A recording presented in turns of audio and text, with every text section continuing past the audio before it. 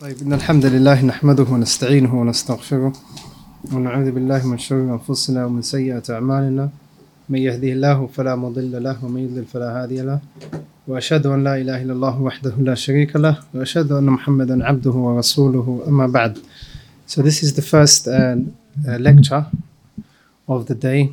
Hopefully inshallah we'll be having 4 lectures, this being the first one. So the first lecture is an introduction into the Manhaj of the Salaf, or the Salafi Manhaj, what it means, and the names, different names of Ahlul Sunnah and so on. And that we'll get into in a few minutes. The second lecture is on the stance of Ahlul Sunnah wal Jama'ah, or their position towards the people of Bid'ah. So once you've understood the Salafi methodology, you learn the opposite to it, which is how the Salaf, rahmatullahi alayhim ajma'een, would distance themselves and stay away from the people of innovation and how they would refute them. The third lecture is on maintaining the legislated balance in the Salafi manhaj, in which we'll talk about 2 diseases that are found in the Salafi ranks. The first being extremism, and the second being the opposite to that, which is watering down the pure Salafi methodology. And then the 4th lecture will be on common misconceptions or doubts surrounding the Salafi methodology that people use in order to demean, or in order to take credit away from the Salafi methodology, and in order to make it like all of the other groups and parties and organizations. So that is an overview of the day. First and foremost, or secondly, I'm going to go into the ahdaf of the dawrah, the reason why the dawrah has been put together, and the reasons why these titles have been chosen.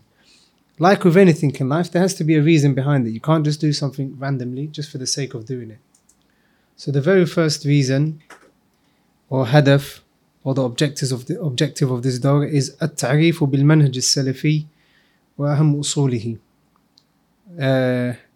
Clarifying or presenting and giving clarification on the correct, or on the Salafi methodology, what it means, and mentioning the most important, or some of the most important foundations of this noble methodology. The second is بيان أهمية اتباع المنهج السلفي وحكم الانتساب إليه. The second is clarifying and mentioning the importance of following the Salafi methodology and the ruling on affiliating yourself to the Salafi methodology and saying, I am a Salafi. Is it permissible? Is it not permissible? Did anyone from the Salaf use it? And so on. The third is بيان موقف السلف من أهل البدع ومجالستهم والتحذير منهم. Clarifying the stance of Ahlul Sunnah wal Jama'ah, of the Salaf, with regards to the people of innovation, sitting with them and warning against them. The 4th objective, or the hadaf, is إظهار وسطية المنهج السلفي بين سائر المناهج المنحرفة. Clarifying the middle position of the Salafi methodology and how it's different to all of the other deviant groups, sects and ideologies. Number 5, الإجابة عن بعض الشبهات حول المنهج السلفي والدعوة عموما. Answering some of the most prominent misconceptions or doubts raised with regards to the Salafi methodology and the da'wah in general. Number 6, بيان فضل علماء السنة وعدم جواز إسقاطهم والطعن فيهم. Clarifying the virtue of the scholars of Ahlul Ilm, or the scholars of the Salaf and the scholars of Ahlul Sunnah wal Jama'ah, whether it's those that have passed or whether it's those that are the contemporary scholars, and respecting them and honouring them and not dropping them due to desires and so on. Number 7, التمييز بين الدعوة السلفية وغيرها. Number 7 is to know the distinguishing factors between the Salafi methodology and other groups and other than the Salafi methodology. And number 8, معرفة الفرق بين المنهج والعقيدة, knowing the difference between the manhaj and the aqeedah. So these are the ahdaf. Now that you've written them down, inshallah, after the dawrah, you can use it as a checklist. So these are the things that you should know by the end of the dawrah, inshallah. And if you don't know, then inshallah, hopefully in the question and answer session, you can get more clarification. The first lecture is entitled Kun Salafiyan ala al-Jadda, and it means be a Salafi, an upright, steadfast Salafi. Be an upright, steadfast Salafi. And I've divided it into about 6 different parts. The first is Al-Mabhath al-Awwal Wujub Tamassuki bil-Kitab wa-Sunnah, the obligation of holding on to the Kitab and the Sunnah. المبحث الثاني المقصود بالسلف والتعريف بالمنهج السلفي وأهمية وجوب اتباع المنهج السلفي. The second mabhath that we'll be talking about is what is meant by salaf, and an introduction to the Salafi methodology, what it means, and the importance of following it, and some of the statements of the scholars regarding it. Or that is the fourth mabhath actually. المبحث الثالث مسميات أهل السنة. What are the names of Ahl Sunnah? Inshallah, we'll study several different titles that the scholars name, or the scholars give, or the Salaf gave for the people who follow the methodology of Ahl Sunnah. المبحث الرابع أقوال أئمة السلف في وجوب التمسك بالمنهج السلف. Statements from the Salaf, from the scholars that have preceded in the golden generations, in stressing the importance of following the Quran and the Sunnah upon the understanding of the Salaf al-Salih. المبحث الخامس أصول ومعالم المنهج السلفي. أصول ومعالم المنهج السلفي. Foundations of the Salafi methodology and the monuments of the Salafi methodology. And المبحث السادس is مسائل مهمة ملحقة بالموضوع. Important masail that are also connected to the methodology of this topic. Important topics relating to the subjects of the lecture, such as you shall see at the end of the lecture, inshallah. So the first mabhath is the obligation of holding on to the Sunnah of the Prophet sallallahu, or the Kitab of Allah Jalla wa Ala, and the Sunnah of the Prophet sallallahu alayhi wasallam. First and foremost, the Kitab is the Kitab that Allah Jalla wa Ala has sent, and the Sunnah is a revelation that Allah Jalla wa Ala has also sent. So the Quran is from Allah subhanahu wa ta'ala, and the Sunnah of the Prophet sallallahu alayhi wasallam is a revelation from Allah subhanahu wa ta'ala likewise. Allah Jalla wa Ala says, وَمَا يَنْطِقُ عَنِ الْهَوَى إِنْ هُوَ إِلَّا وَحْيٌ يُوحَى. Allah Jalla wa Ala mentions that the Prophet sallallahu alayhi wasallam doesn't talk from desires and whims, rather what he speaks sallallahu alayhi wasallam is revelation. So in these two we find the legislation of the Muslim. Allah Jalla wa Ala says, وَمَا كَانَ لِمُؤْمِنٍ وَلَا مُؤْمِنَةٍ إِذَا قَضَى اللَّهُ وَرَسُولُهُ أَمْرًا أَنْ يَكُونَ لَهُمُ الْخِيرَةُ مِنْ أَمْرِهِمْ. Allah Jalla wa Ala says that it is not befitting, it is not for a believing male or female, that if Allah subhanahu wa ta'ala and His Messenger decree a certain matter and order a certain matter, that they have any option in the matter. Also, the Prophet sallallahu alaihi wasallam said, "Taraktu fikum amrayni lan tadillu ma tamassaktum bihima, kitabullah wa sunnati." I have left with you 2 things that if you hold on to, you will never be misguided. The Prophet sallallahu alaihi wasallam said, the Kitab of Allah, the Book of Allah Jalla wa Ala, the Quran Al-Kareem, and the Sunnah of the Prophet sallallahu alaihi wasallam. And when sunnah is being mentioned here, when we're talking about the sunnah here, it is referring to the complete methodology of the Prophet sallallahu alaihi wasallam, and more specifically the belief of the Prophet sallallahu alaihi wasallam and the belief that Ahlul Sunnah inherited from the Prophet sallallahu alaihi wasallam. That's why the Salaf would say, or in their books they would write, or the titles that they would give their books would be Sharh Sunnah, Usul Sunnah, Kitab Sunnah, and so on. So Sunnah in the books of Aqeedah and in our gathering today means the methodology of the Prophet sallallahu alaihi wasallam in his Aqeedah and in his Ibadah, and everything to do with the methodology of the Prophet sallallahu alaihi wasallam.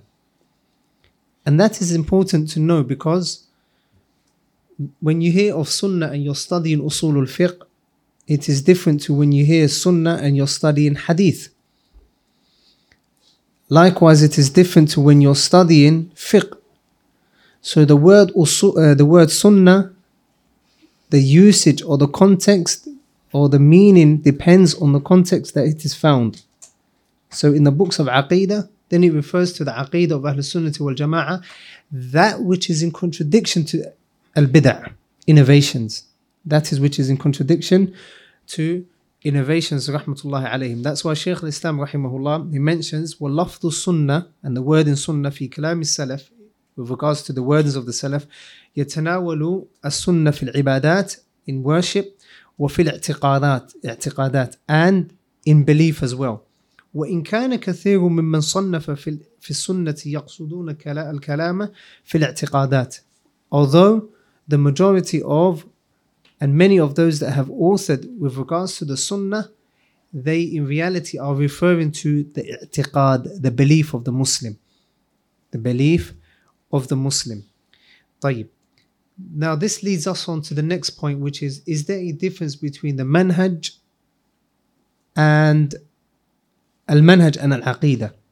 These are two words that are often found, and they're used as a mutaradifani, as words that are very similar.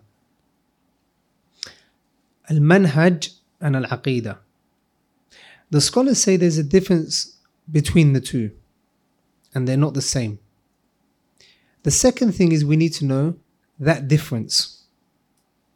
And the third thing that we need to know is the fact that they're different, does it mean that the manhaj of a person can be different to his aqeedah?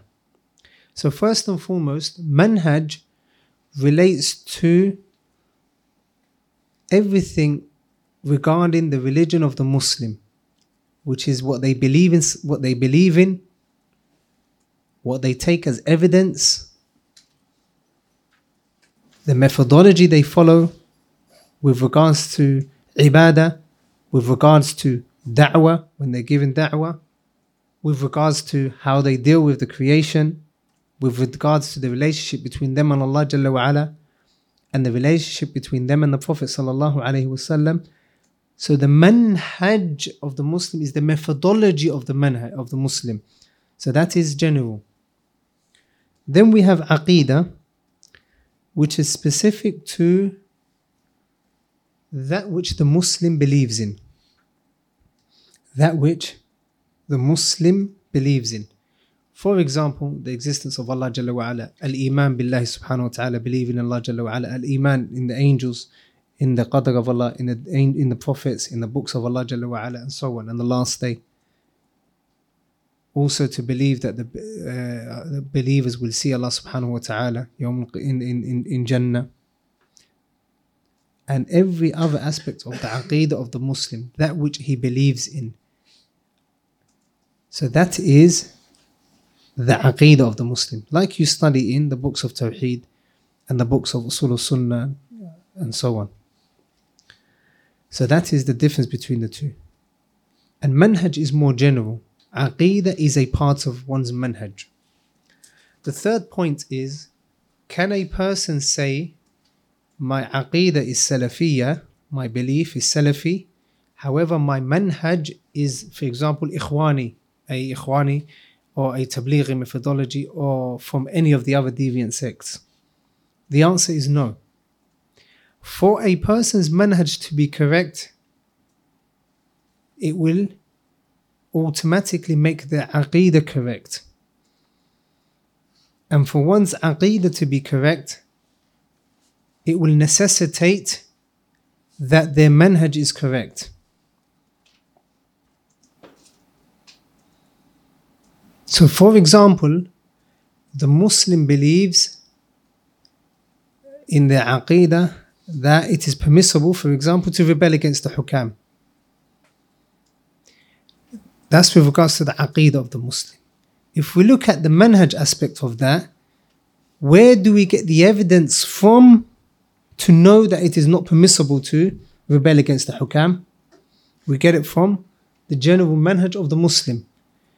Your istidlal, the way you use evidence and what evidence you take from the Quran and the Sunnah, that is your manhaj. So there's that connection between the two. Al-Mabhath al-Thani, the second mabhath, or the second part of the lecture, is Al-Maqsood bis-Salaf. What is meant by the Salaf and the Salafi methodology? First and foremost, the word Salaf is something that has preceded. Something that has preceded. قال جل وعلا فجعلناهم سلفا ومثلا للآخرين. فجعلناهم سلفا ومثلا للآخرين. When Allah Jalla wa Ala was talking about Fir'aun in Surah Al-Zukhruf. So they are something that has preceded and an example and an ibrah to those that will come after them. Like when the word as-salaf, as-salih is being mentioned, then it means righteous predecessors. Those that preceded us in goodness. So when the word as-salafu, as-salihu is mentioned, and at times you will hear as-salaf, which literally means the salafu salih as well.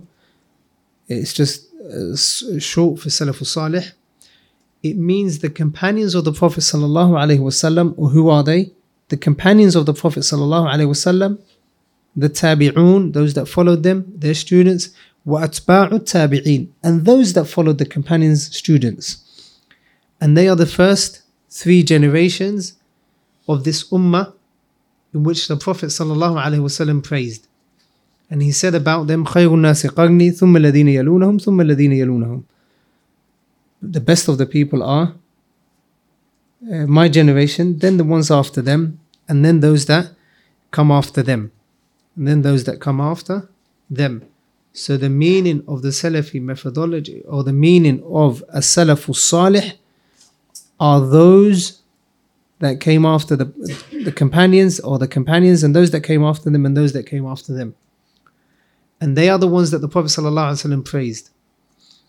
And they are the ones that the Prophet ﷺ praised. So now that you know who is being referred to when as-salafu salih are being mentioned, who is being referred to, now you need to know what is their methodology.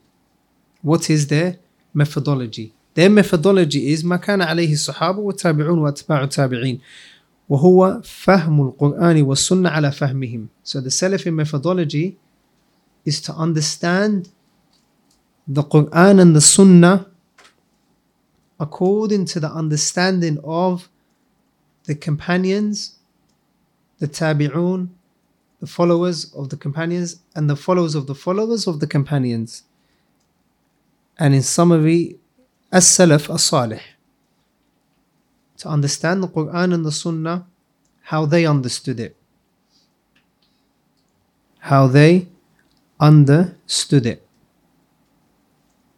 So when a person is saying the Salafi methodology, you're literally saying that I am following a methodology that has not been introduced into this ummah. It is a methodology that was existent during the time of the Prophet ﷺ, and that all of the companions were upon, and all of the Imams of the Salaf were upon, the students of the companions and those that followed them. And also it's important to know that when the Salaf are being mentioned, we're not talking about those that were Ahlul Bid'ah, people of innovation during that time. Because there were a lot of people that were upon misguidance during their time. The Khawarij, the Qadariyah, the Mu'tazila, the Asha'ira, and so on and so forth. So these deviant groups and the Rawafid and the Shia, these groups were around during the time of the Salaf. Lakin when Salaf al-Salih has been mentioned, they are not being referred to, because they're only Salaf lughatan. Yani yes, they have preceded, lakin they're not Salihin. They're not the Salaf al-Salih. They're not the righteous people who held on to the Quran and the Sunnah exactly how the companions of the Prophet ﷺ held on to. The next mas'ala is, we say obviously that we hold on to the Quran and the Sunnah upon the Salaf, upon the understanding of the Salaf. We hold on to the Quran and the Sunnah upon the what? The understanding of the Sahaba, or the understanding of the Salaf. Why is it important to add this? It's important to add this for various reasons. Number one, this is the core difference between every single deviant sect and the Salaf, or the Salafiyun, or Ahlul Sunnah. Every group from the deviants will say to you that they follow the Quran and the Sunnah, in most cases. And at the very least, they will say they follow the Quran. And they will leave some evidence from the Sunnah. Like in general, they will say they follow the Quran and the Sunnah. But one thing that they can't say is they follow the Quran and the Sunnah ala fahmi salaf al-ummah, upon the understanding of the Salaf. The reason is because with the Quran, they can interpret it according to their desires and their understanding and their deviant interpretations. To the extent that they can actually say, let's change the harakat, the pronunciation of the words, and the harakah that you would put at the end of the letters, so that it can suit their methodology. So they will say, وَكَلَّمَ اللَّهَ مُوسَى تَكْلِيمًا, for example. They will say that Musa spoke to Allah subhanahu wa ta'ala.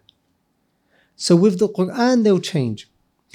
Again, with the hadith of the Prophet sallallahu alaihi wasallam, they'll say we're going to take some parts and we're not going to take some parts. For example, the ahad that have single narrations or a limited number of narrations, chains of narrations, they'll say we won't take that in Aqeedah. Lakin one thing they cannot say is we're upon the Aqeedah of the Salaf al-Salih. Because all you need to say to them is, طيب, give me the evidence where Abu Bakr said this, or where Umar said this, or where Ali, where Uthman, where Abdullah ibn Abbas, Abdullah ibn Mas'ud. Give me the evidence where they said this. Where's their interpretation of this verse? Also the Salaf, when it comes to Imam Ahmad, Imam Malik, Imam Shafi and so on, the Salaf in general, you say to them, give me their statements that support your interpretation of this attribute of Allah. Give your evidence to support your understanding. This is one thing that they can't do. So that's the first reason why we say the Quran and the Sunnah upon the Salaf al-Salih, upon the understanding of the Sahaba. The second reason is that the Sahaba ridwanullahi ta'ala alayhim, they witnessed the revelation of the Quran coming down upon the Prophet sallallahu alayhi wasallam. And they knew the reason why the verses were revealed. They knew the context. Sometimes it was with regards to them that the Quran was revealed. Sometimes the Prophet ﷺ said a certain hadith because of them, because of a specific individual. So the second reason we say that we follow the Quran and Sunnah upon the understanding of the Sahaba and the Salaf is that they witnessed the revelation coming down upon the Prophet ﷺ, and they knew the context of the verses that were being revealed upon the Prophet ﷺ. Which means their interpretation is going to be correct.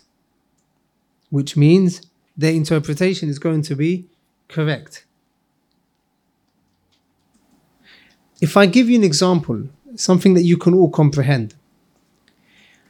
If there's a leak in the corner of this room, and someone gets a massive tray or bucket and leaves the bucket in the corner, and the water drips and drips and drips, and then it dries up. Every person in this room will realize why the bucket was put in. Sah? Why was it put in? Because of the leak coming down. However, if someone comes in an hour later and the roof is dry or the ceiling is dry, they might think, why was the bucket put there? Right? Will they know exactly why the bucket was put there? No. So their understanding of why the bucket is there, will it be the same as your understanding of why the bucket is there? Why?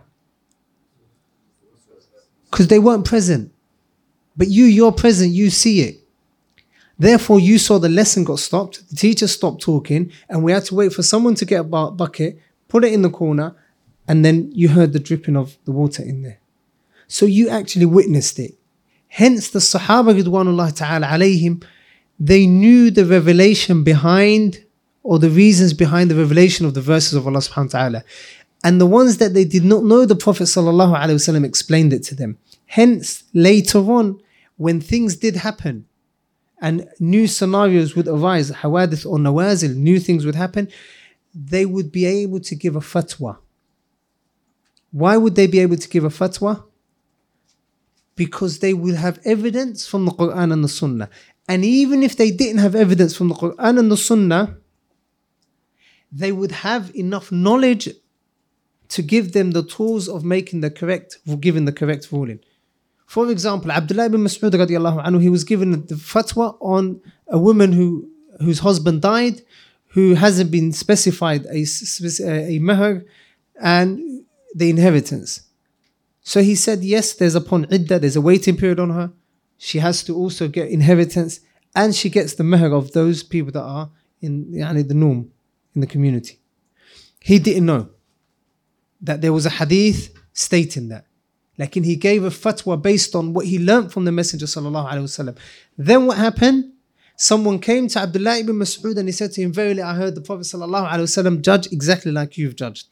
And Abdullah ibn Mas'ud got so happy, and he was obviously happy and overwhelmed at the fact that his ijtihad was the same as the ijtihad of the Prophet sallallahu alaihi wasallam. So that is the second reason. The third reason is that the companions of the Prophet ﷺ were united in their usul, in their foundations, in their aqeedah. It was one and the same. Their aqeedah was one and the same. They did not differ in the aqeedah that they had.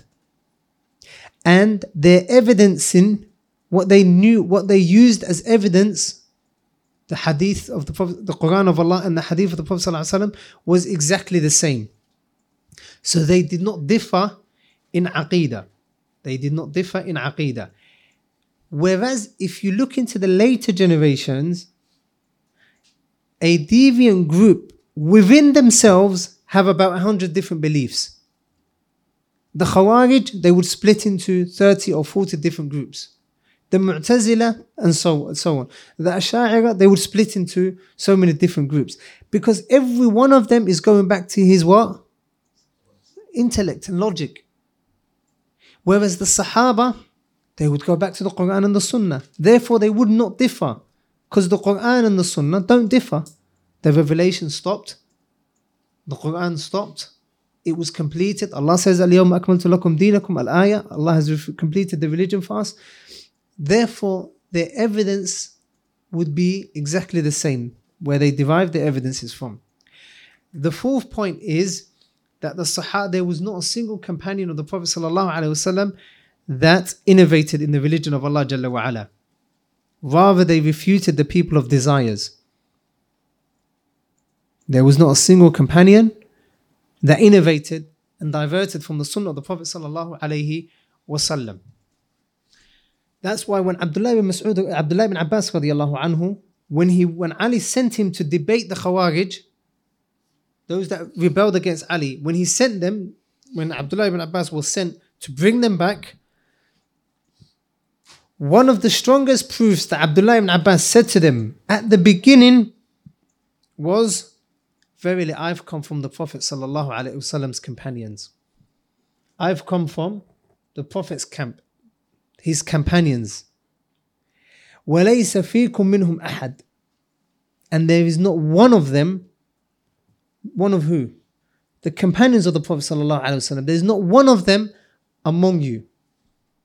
So note how Abdullah ibn Abbas, he used the lack of existence in the camp with the Sahaba or the Khawarij, the fact that there was no one from the Sahaba among them, he used that as an evidence to show that they were upon what? Truthhood or falsehood? Falsehood. Because if there was any truth to what you're saying, you would have at least had a companion. So that is one of the reasons, or the fourth reason. The fifth reason is that the Sunnah is Islam, and Islam is the Sunnah of the Prophet sallallahu alaihi wasallam. And they are one and the same. They entail one another. That's why the Salaf would say, rahmatullahi alayhim, اعلم أن الإسلام هو السنة وأعلم أن السنة هي الإسلام. Know that the correct Islam is that which is in accordance with the Sunnah of the Prophet sallallahu alaihi wasallam.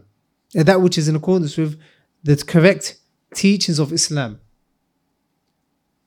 So as a Muslim, you don't say that my first source of reference that I take my evidence is the Quran.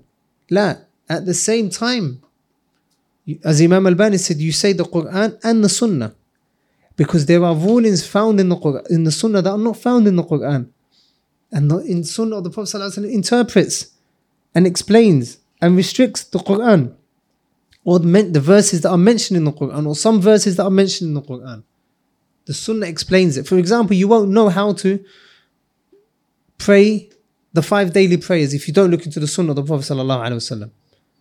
You won't find that Dhuhr is 4 rak'at, Fajr is 2, Maghrib is 3. You won't find that in the Quran. That's why the Sunnah and Islam are one thing. And anyone that opposes the Sunnah leaves the fold of the Sunnah. And anyone that opposes al-Islam in general and falls into shirk and kufr, they leave Islam in totality. They leave Islam in totality. So these are the reasons why we say we follow the Quran and the Sunnah ala fahm salaf al-ummah, upon the understanding of the Salaf al-Salih. And I say that because sometimes people will say, the Quran and Sunnah are enough for us, akhi. Why are you holding on to other things? And we say, la. The Quran and the Sunnah, upon the understanding of the Salaf, is enough for us. طيب. The next point is, who is a Salafi? Man huwa Salafi? The Salafi is man amana wa tamassaka bima dalla alayhi al-Quran wa Sunnah ala fahmi Salaf al-Salih.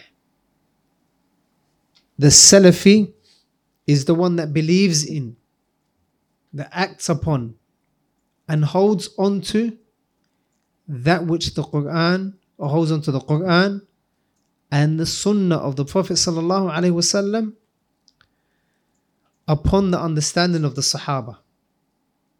Upon the understanding of the Sahaba.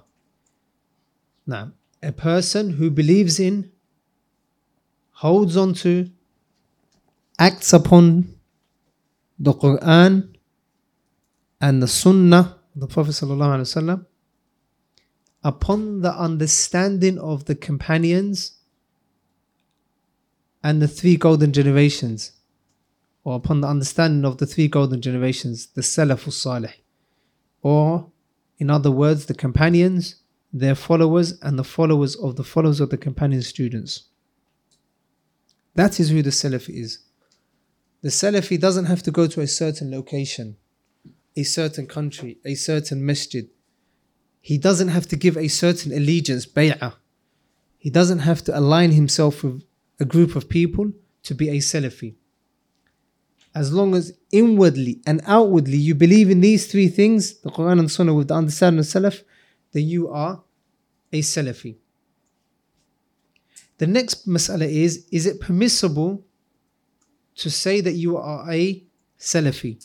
Is it permissible to say that you are a Salafi? We've said that the Salaf Salih are those that have preceded, and the ya is ya nisba bas. It is the ya to show that you're affiliating yourself with them. So for example, you say Ana Salafi, or this person is a Salafi. So is it permissible to say this or not? Let's look into the words of those scholars that have preceded us in goodness. Shaykh al-Islam ibn Taymiyyah, he says rahmatullahi alayhi, لا عيب على من أظهر مذهب السلف وانتسب إليه واعتزى إليه بل يجب قبول ذلك منه بالاتفاق فإن مذهب السلف لا يكون إلا حقا. He says, Rahmatullahi alayhi wa radiyallahu anhu, he says, there is no blame upon the one who ascribes himself and holds on to the methodology of the Salaf. Rather, it is wajib, compulsory, to accept that from him. Bil-ittifaq, by way of consensus, meaning there's no khilaf among the Salaf in this. Why is that? فَإِنَّ مَذْهَبَ السَّلَف, because the methodology of the Salaf لا يكون الحق, it is not anything but the truth. It only consists of the truth. So here we have Shaykh al-Islam rahmatullahi alayhi, he's saying that it is permissible bil-ittifaq, and rather it is wajib to accept it from him. Secondly, Imam al-Dhahabi rahimahullah, in his book of Siyar al-A'lam al-Nubala, where he talks about the biographies of those great people, the scholars that have preceded, many of them he would praise them for being a Salafi. Many of them he would praise them for being a Salafi. So he would say, for example, about Imam al-Taghi Qudni rahimahullah, وَكَانَ سَلَفِيًّا مُجَانِبًا لِعِلْمِ الْكَلَامِ. He was a Salafi who used to stay away from those philosophy and the rhetoric and so on. Those people that are from the people of Kalam, that rely upon their intellect, that rely upon philosophy and logic to give or to have their belief. So he says, كان سلفيا, he was a Salafi. He also says, rahimahullah, فَالَّذِي يَحْتَاجُ إِلَيْهِ الْحَافِظ, that which the Hafid, the Imam, the one that is upon the Sunnah, that has memorized the hadith of the Prophet ﷺ, that which he needs is أن يكون نقيا ذكيا تقيا ذكيا سلفيا. He has to be a taqi, a God-fearing person. He has to be an intelligent person, and he has to be a Salafi. طيب. So there's no harm if a person says, I'm a Salafi. Again, this doesn't mean don't go to two extremes. You can't start to now take a microphone and go to everyone and say, what are you, Salafi or not? Are you Salafi or not? Okay? But you can't go to the other extreme and say that, let's just say we're Muslims, Allah named us Muslims, and say we're upon the Quran and the Sunnah, but don't say Salafi because people are going to think you're a group and so on and so forth. It doesn't matter what people think. The reality of the haqiqah of the reality or the matter is that it is not a sect.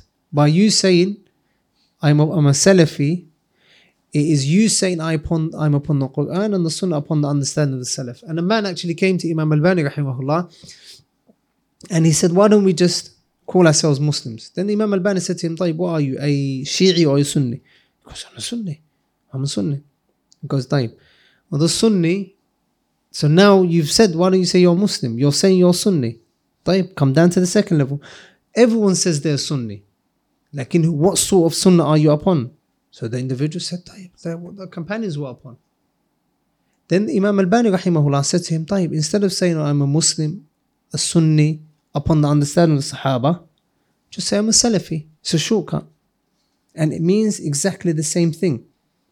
And you're not affiliating yourself to a certain group that is in a certain location. So you have people that go of the two extremes. طيب, المبحث الثالث, the third mabhath, is the names of Ahl Sunnati wal Jama'ah. And Ahl Sunnati wal Jama'ah, they have different names. Lakin, number one, their names may be different. Lakin, the thing that they point towards are the same. The names might be different in wording, lakin in the meaning they are calling to exactly the same thing. Secondly, why did these names come about? These names, the scholars mention that these names come about because there were deviants that appeared into the ummah that would all claim to be upon the truth, lakin they would oppose the correct teachings of the Sharia. Therefore, the Salaf rahmatullahi alayhim, they would bring names that would differentiate them from the people of innovations. However, these names would not come out of their pockets. These names were also derived from the Quran and the Sunnah. So the first name, or the title that these people carry, are Ahlu Sunnati wal Jama'ah. Ahlu, the people, As-Sunnah, of the Sunnah, wal Jama'ah, and the Jama'ah, the main body of the Muslims. What does this mean? First and foremost, the Sunnah of the Prophet ﷺ, you've already understood. The beginning part of the lesson, we talked about what the Sunnah of the Prophet ﷺ was. That which he ﷺ did, said, agreed with, in terms of belief, in terms of its attributes, everything of the Prophet ﷺ. And more specifically so, the Aqeedah of Ahl Sunnah, which is in contradiction to Al-Bid'ah. So that is Sunnah. So they are the people that follow the Sunnah of the Prophet ﷺ. Wal Jama'ah, they are the people that cling on to the main body of the Muslims. And who does that take away? The Khawarij, those people who rebelled against the main body of the Muslims. So for example, during the time of the companions, Ahlul Sunnati wal Jama'ah, if we were going to say, they would be the companions, Ali and the companions that were with him. Why? Because they're on the Sunnah and they're with the Jama'ah, the main body of the Muslims. Whereas those Khawarij who fought against the companions, they left the main body of the what? Of the Muslims, and in return, as an effect of that, they left the Sunnah of the Prophet ﷺ. So that is why they are called Ahlul Sunnati wal Jama'ah. And they will be called Ahlul Sunnati wal Jama'ah for as long as they follow the Sunnah and the Jama'ah, the main body of the Muslims. And they don't come with anything that takes them out. The next name is Ahlul Hadith. Ahlul Hadith. Ahlul Hadith meaning the people of the Hadith. The people that hold on to the Ahadith and act upon the Ahadith of the Prophet sallallahu alaihi wasallam.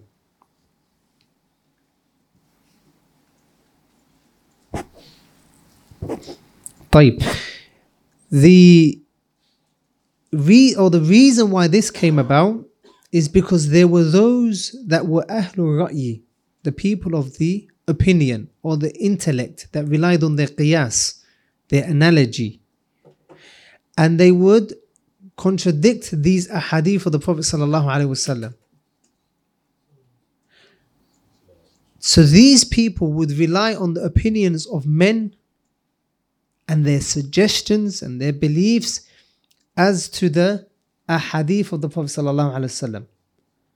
So what did Ahlul Sunnah do? They acted upon the hadith of the Prophet sallallahu alaihi wasallam. Hence, they would be called Ahlul Hadith, the people that act upon the hadith of the Prophet sallallahu alaihi wasallam. That's why some of the Salaf would say, "Laysa fi dunya mubtadi'un illa wa huwa yubghadu ahl hadith."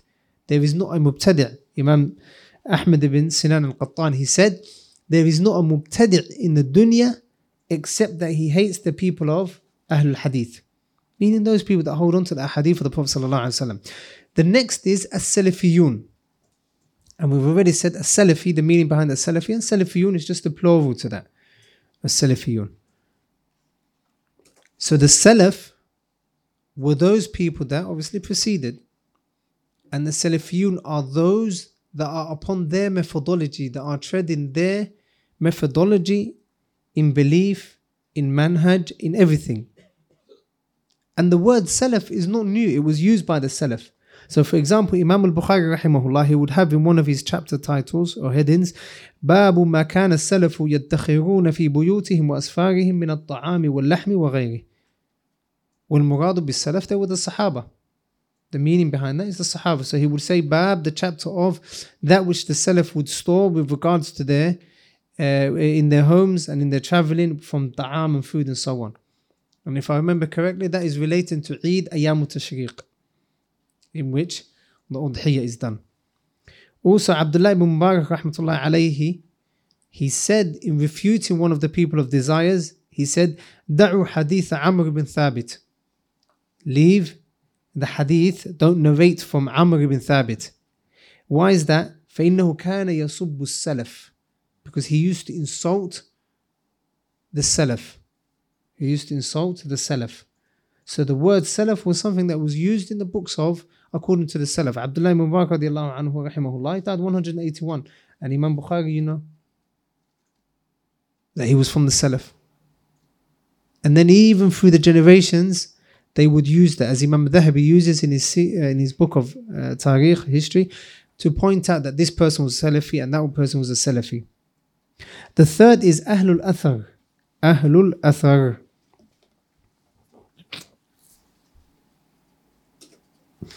And this is similar to Ahlul Hadith. This is similar to Ahlul Hadith. Before we go into Ahlul Athar, Ahlul Hadith, there are two meanings for it.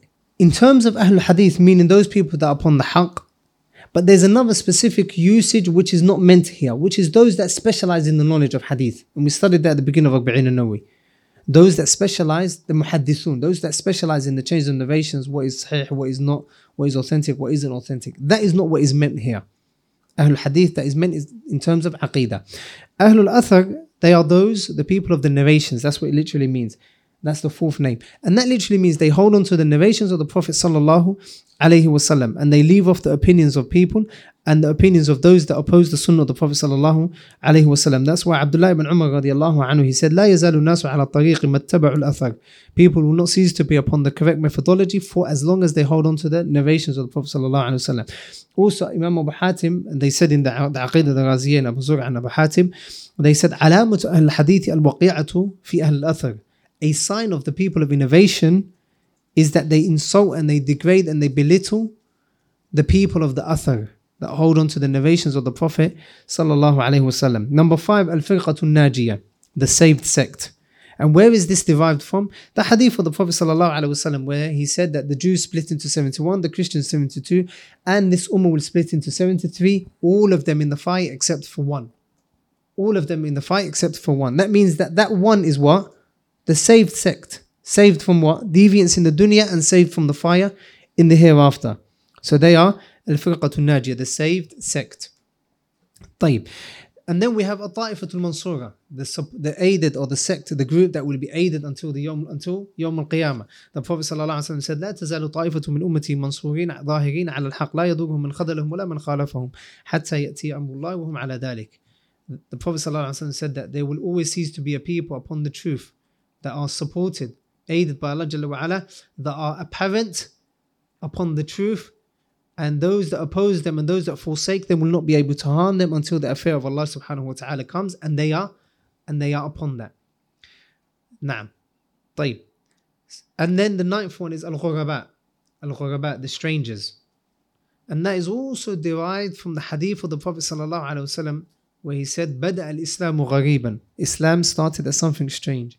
وَسَيَعُودُ كَمَا بَدَأَ غَرِيبًا, and it will return to how it was, which is gharib and strange.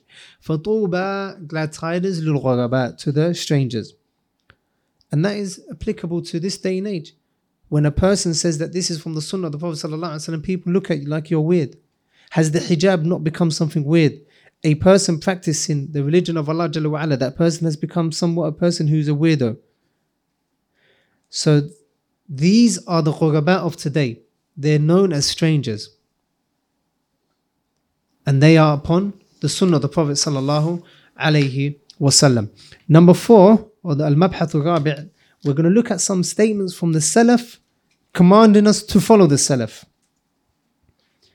Statements from the Salaf, from the golden generations, telling us to follow and the importance of following the Salafi methodology. Number 1, Imam Abdullah ibn Mas'ud radiyallahu anhu. Abdullah ibn Mas'ud radiyallahu anhu, the noble, knowledgeable companion, he said, "Man kana mustannan falyastanna biman qad mat." Whoever is taken an example or a role model, let him take as a role model those that have passed away. فَإِنَّ الْحَيْ لَا تُؤْمَنْ عَلَيْهِ الْفِتْنَةِ. For verily the one that is alive is always prone to fitan.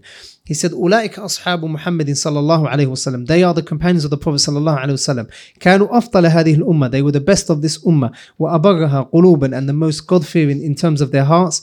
وأعمقها علما, and they had the most knowledge.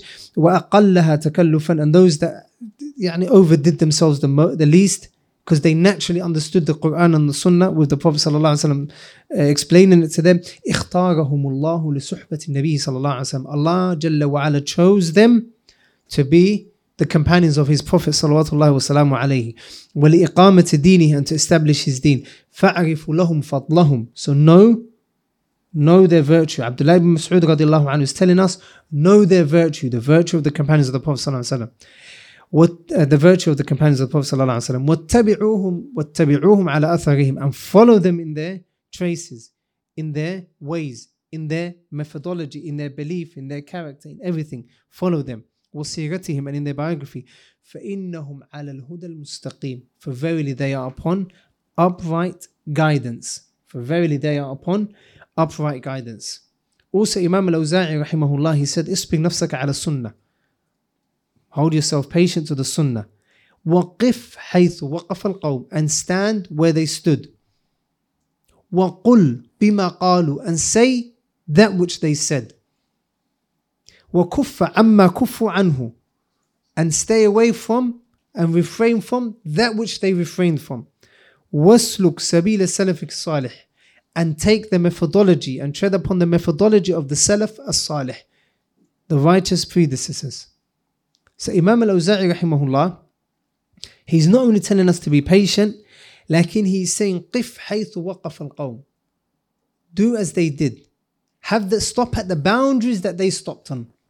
If they said something, then say it. If they believed in something, then believe in it. Don't say, yeah, but Shaykh Fulan said, this Shaykh said, and this person said, yeah, but this Imam said, and so on and so forth. La. Did the Salaf do it? So anytime that someone brings a new belief for you or something new, say, did the Salaf do it?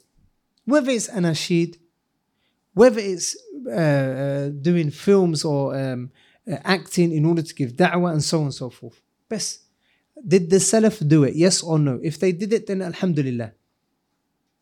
And if they did not do it, then follow these words. وَقِفْ حَيْثُ وَقَفَ الْقَوْمِ. Just stand where they stood. You can't go wrong if you stand and if you do exactly that which they did. وَقُلْ بِمَا قَالُوا, and say that which they said. The Salaf al-Salih, their methodology is clear. We as the latter generations, we don't need to bring anything new. That is what it means to be a muttabi', to be a follower of the Salaf al-Salih. As the saying goes, if it's not broken, don't what? Fix it. The methodology of the Salaf al-Salih is not broken. It is salih wa muslih li kulli zaman wa makan. It is applicable and you can apply it in every age, in every era. Just follow it exactly how it is. And you don't need to come up with new things and new methodologies. And the people are yearning for the sunnah of the Prophet sallallahu alaihi wasallam. Like when you say that this day and age it's not suitable, this is not suitable, we can't do this because they lived in a different time to us. That is all from the whisperings of shaitan. The methodology of the Salaf al-Salih, they will say, قُلْ بِمَا قَالُوا, say that which they said. It's very easy. It's actually easier because you don't have to do anything. Just read their books and follow their methodology. خلاص. وَكُفَّ عَمَّا كُفَّ عَنْهُ. Also Imam Ahmed said rahimahullah, أصول السنة عندنا, the foundations of the sunnah according to us, عندنا يعني أهل السنة, التمسك بما كان عليه أصحاب رسول الله صلى الله عليه وسلم, holding on to that which they were upon, والاقتداء بهم, and holding on to their methodology, following them. Holding on to it and following their methodology.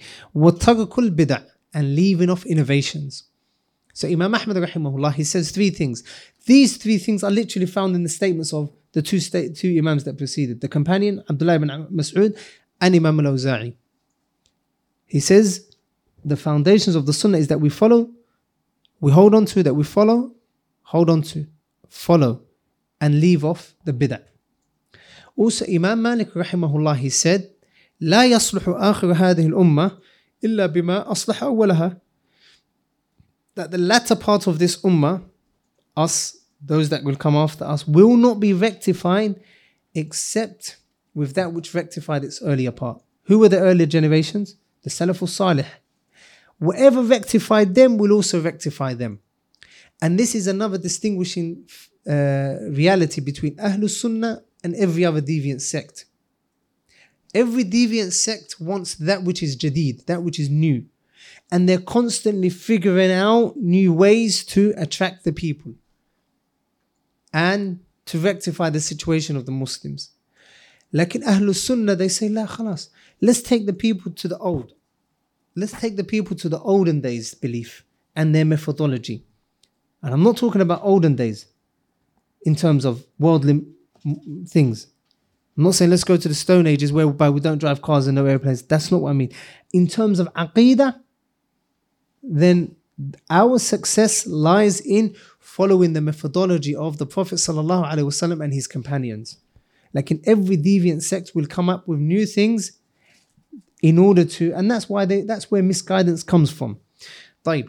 The fifth mabhath is some usul or some of the foundations of the Salafi methodology. Number one, masdar al-talaqqi عند أهل السنة. Where do Ahl Sunnah take the evidence in from? Where is the source that they derive their rulings and their legislation from?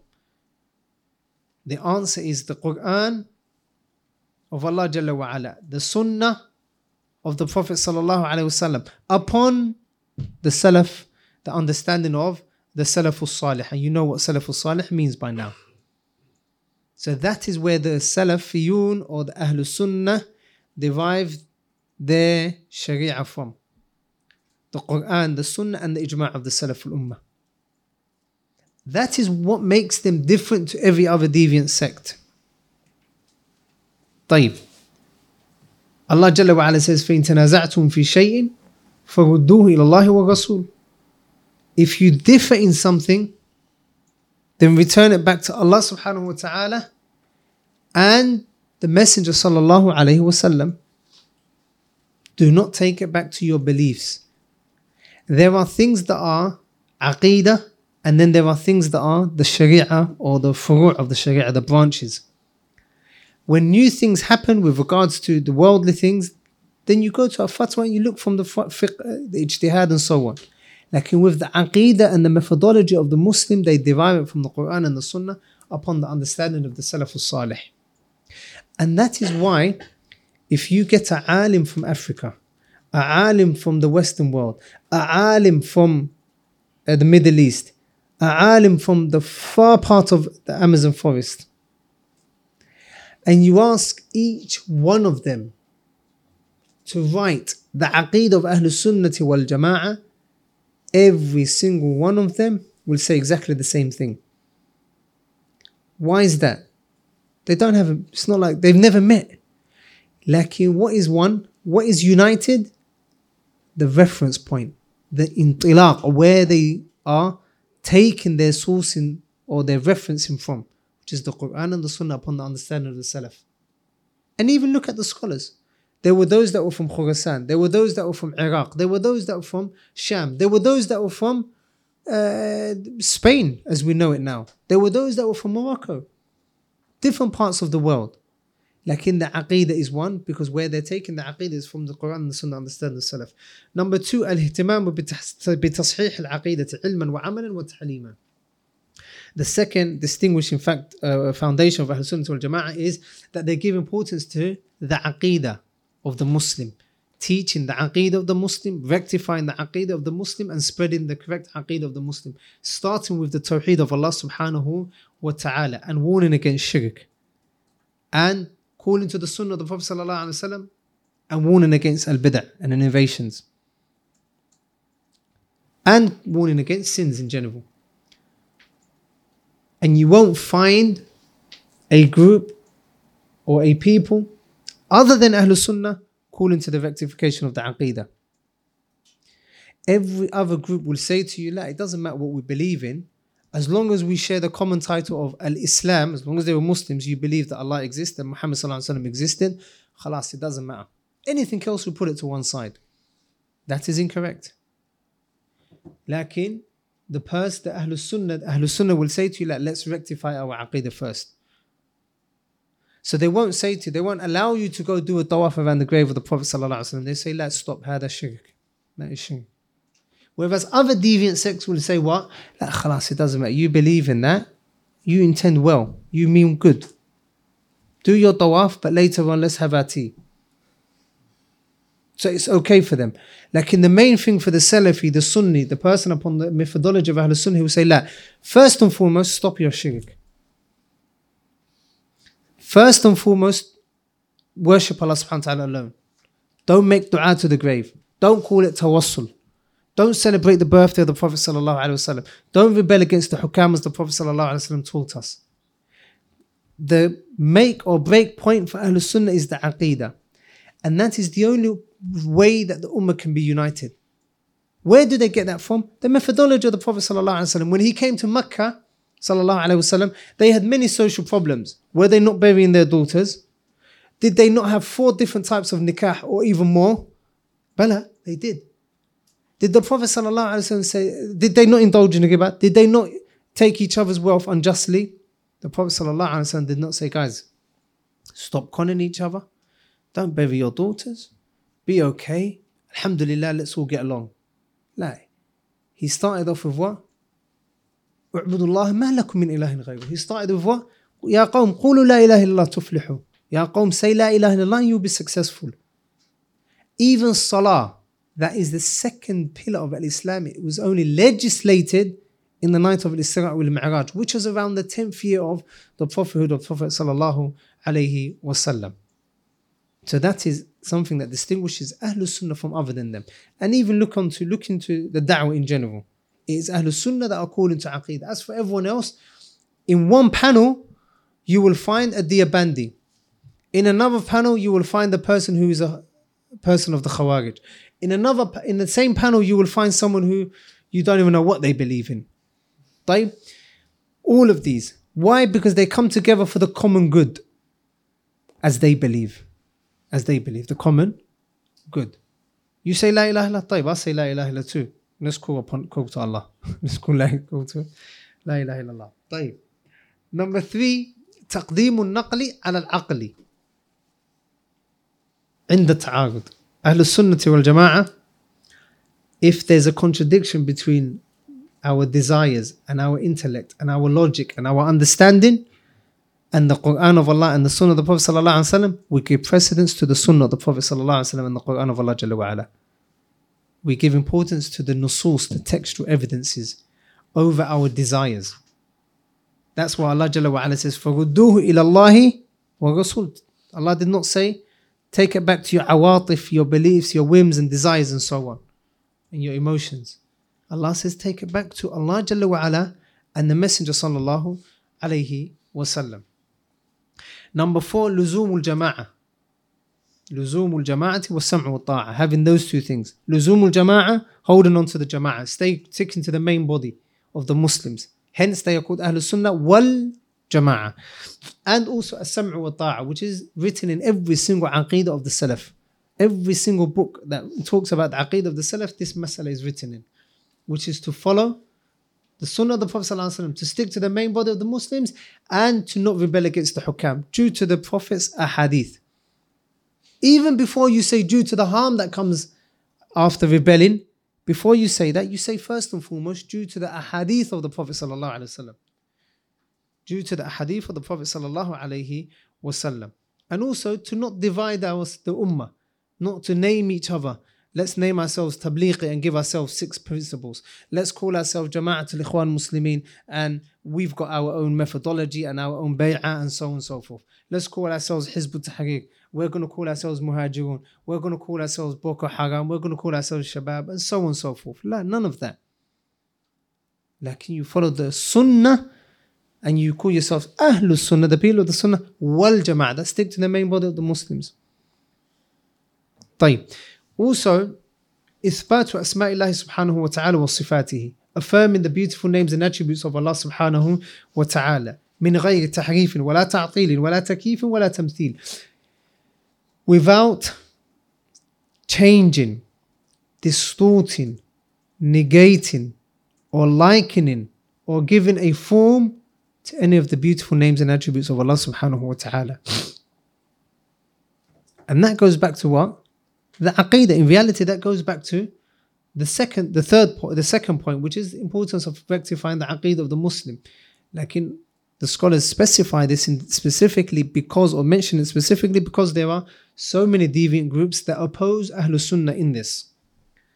طيب. Number 6, al-ibti'adu an al-bid'ah, staying away from innovations. وَالتَّحْذِيرُ and min ahl bid'ah, and warning against Ahlul Bid'ah, staying away from bid'ah and the people of bid'ah. Whether it's all types of jama'at, groups and parties and organizations, whether it's out in the open or secret organizations and secret societies, we stay away from all of that. Because the more you stay with them, the more you'll be misguided and deviated. Hence, look at how many young people your age joined these groups And they ended up what? Blowing themselves up, thinking between you and Jannah is that belt. Khalas. Set it off, your next stop is Jannah. Why did they believe that? Because from a young age, they were misguided. You had people telling them to do this and do that and do that, and inshallah Jannah is waiting for you. And the sad thing is, the people that are saying this are living in castles, driving massive beautiful cars, going on holidays to Western countries, playing golf, horse riding, saying lines of poetry in their mukhayyamat, in their camps, sitting around the fire, while the Muslim children get washed up on the shores of Europe. That is why it's important to stay away from the people of bid'ah and all types of bid'ah. When Ahlul Sunnah say to you, stay away from the innovations and the people of innovation, it's because it's in your best interest.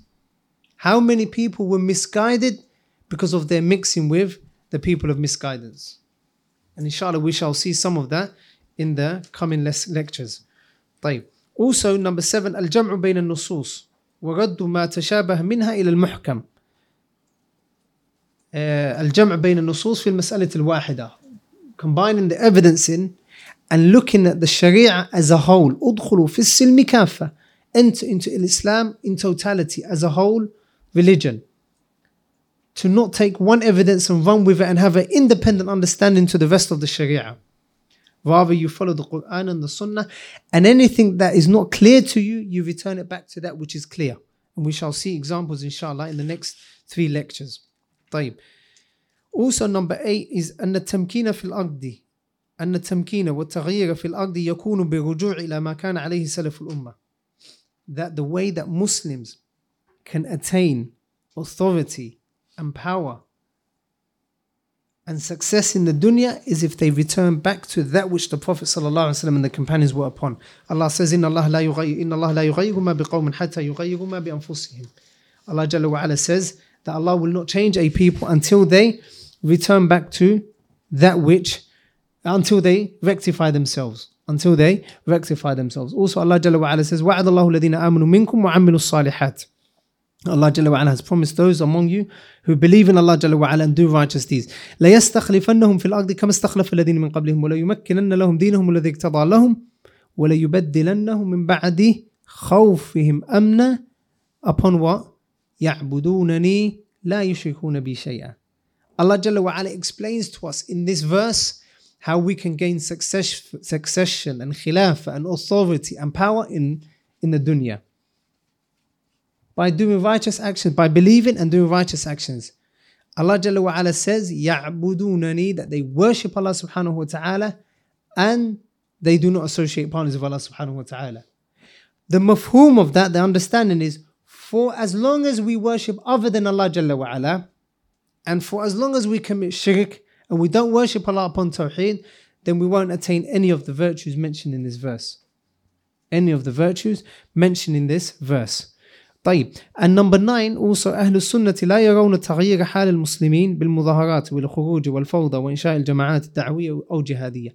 أهل السنة والجماعة, they don't see that the affair of the Muslims will be rectified by going out and protesting and demonstrating and rebelling against the Muslim rulers and causing chaos and setting up groups or parties and organizations that are under the radar, whether they are hidden or under the radar, and then calling them jama'at jihadiyya, calling them jama'at that call to the jihad of Allah subhanahu wa ta'ala. So these are just some of the main traits or foundations that distinguish the Manhaj as-Salafi from all other deviant sects. Now that you know these usul in 9 or whatever else was mentioned, in the coming lectures, when you're hearing about innovations, all you need to do is go back to these foundations. What foundation, which foundation did they oppose? And that is how the Muslim learned his aqeedah. You first learn the haqq, the truth. Once you know the truth, you'll automatically be able to differentiate between the truth and the falsehood. And that is a mistake that is commonly made, especially among Salafis, some Salafis, whereby they take their religion from rudud, from refutations. that is not a sustainable methodology of learning the Aqeedah of Ahlus Sunnah wal Jama'ah. Because in refutations, things are said that may not necessarily be the mahallu shahid, the point of evidence, like they are said to get to another meaning. Like the first thing that the young Muslim, that the Salafi in general, that the Muslim in general has to do is learn the correct Aqeedah of Ahlus Sunnati wal Jama'ah. طيب. The last mabhath is some masail that are commonly mentioned with regards to the Salafi methodology. The first is it correct to say that the Salafi manhaj is that which opposes the Hanbali or the Shafi'i or the Maliki or the Hanafi madhab? Meaning, is it a qasim, or is it something that is on the opposite side of the spectrum? The answer is no. The Salafi methodology is a aqeedah belief. These four madhabs are a fiqhi methodology. Fiqhi meaning the branches of the Sharia: Salah, Zakah, Siyam, fasting, Hajj, and so on. So when you say the Salafi methodology, you don't say what contradicts it or what is on the opposite side, on the same line is what? The four madhabs. La. What is in reality the opposite side is the belief of the Khawarij, for example, the Shia, the Ikhwan Muslimin, Jama'at Tabligh, the Asha'ira, the Mu'tazila, these sorts of deviant beliefs. So the Salafi methodology contradicts all of these deviant ideologies and beliefs. Lakin these four madhabs, they are madhabs from the belief of Ahlus Sunnah wal Jama'ah. These are methodologies that are found in Ahlus Sunnah wal Jama'ah. Likewise, you will find some Asha'ira following the Shafi'i madhab, some Maturidis following the Hanafi madhab. That doesn't stand for anything, because with regards to Salah and Zakah and so on, the Fuqaha, rahmatullahi alayhim, they differ. The next mas'ala is, which is probably the last mas'ala, with what does a person, or how does a person leave the fold of the Sunnah of the Prophet sallallahu alaihi wasallam? How does a person leave the Sunnah of the Prophet sallallahu alaihi wasallam? So the scholars say, بِمَا يَخْرُجُ رَجُلُ مِنَ السُنَّةِ. With that, how does he leave the Sunnah of the Prophet sallallahu alaihi wasallam? With two things, one of two things. First and foremost, if they say, or if they contradict a foundation from the foundations, or a fundamental from the fundamentals of Ahlus Sunnati wal Jama'ah. That is an amr, that is kulli, a general principle or a general foundation from the foundations of the Sharia. For example, if they agree upon that all of the Sahaba, or that the Sahaba are all what? Yani kuffar, or that the Sahaba are all innovators, or that they negate the names and attributes of Allah subhanahu wa ta'ala, or that they believe, for example, it's permissible to rebel against the hukam, or that they believe that they should not refute Ahlul Bid'ah, and it is not desirable to refute the people of desires. طيب. So all of these are usul, or foundations of the usul of Ahlul Sunnah.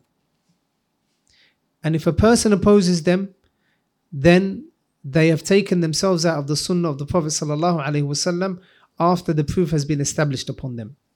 The next mas'ala is if a person contradicts different juz'iyat, different branches or different masail, individual masail, in which the khilaf between Ahlul Sunnah and Ahlul Bid'ah is commonly known.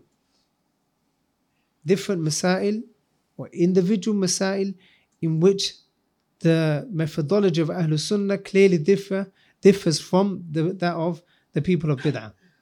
For example, if a person says, I like all of the Sahaba, lakin Muawiyah radiallahu anhu, he was this, he was that.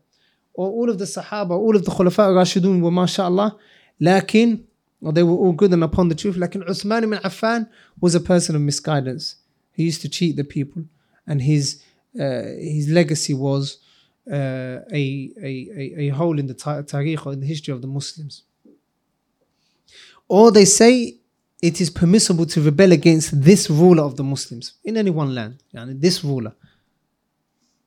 That's why the Salaf, rahmatullahi alayhim, they would say that certain people, مثلا Ahmad ibn Salih or Al-Hasan ibn Salih, I believe it was, they would say, that Imam Ahmed and Sufyan Thawri, they would say he was a mubtadi'. The reason they would mention is kana yara sayf. He used to see that it was permissible to rebel against the hukam, although he's never actually rebelled against the hukam. That's why I believe it was Sufyan al-Thawri that saw him one time. He was emotional, he was crying. He said, don't believe in this hypocrite's tears. Which shows how stern Ahlul Sunnah were against the people of the bid'ah. So the person leaves the Sunnah of the Prophet ﷺ with these masail. For example, Allah Jalla wa Ala, istiwa is known among Ahlul Sunnah. Ar-Rahmanu ala al-Arsh istawa. Allah Jalla wa Ala rose above his throne. Ahlul Bid'ah, they say, la istawla. Or they say, for example, we don't believe in the hadith where Allah Jalla wa Ala descends to the lowest heaven every night. We don't believe in that hadith. And they mention different doubts. The person will leave the method, the aqeedah of Ahlul Sunnah wal Jama'ah because of this. Also, it's important to know that the person that takes people out of the Sunnah, or the person himself, he takes himself out of the Sunnah. Like in the people that clarify this and establish the proof are the scholars of Ahlul Sunnati wal Jama'ah. Hence the Shabab, those seeking knowledge, they should not busy themselves with he's a mubtadi' and he's a Sunni or he's this, he's that. These are left to those people that are qualified, because they are the ones that know what takes a person out of the Sunnah. So with regards to that issue, we can't be on either of the two extremes, as we shall see. We can't say, no one can be a mubtadi'. Mubtadi' is only something that was found about 1,000 years ago, and there's no mubtadi'. Today, as long as everyone's upon good and khair, alhamdulillah, we get along like a house on fire. We can't say that. And you can't also say the opposite, which is to say that everyone doesn't agree with me, who doesn't agree with me is a mubtadi'. He's not in the masjid today, therefore he must be a mubtadi'. He hasn't come to this conference, or he doesn't come to this city, or this. When he comes to this area, he doesn't come to Masjid al-Nawawi, so he must be a mubtadi'. No, we can't say that. So we need to be balanced. So that is a summary of the first lecture. We'll carry on with Shaykh Mohammed in the next lecture, inshallah, in about 5 or 10 minutes or so, inshallah. Wallahu ta'ala a'lam wa ahkamu billahi tawfiq.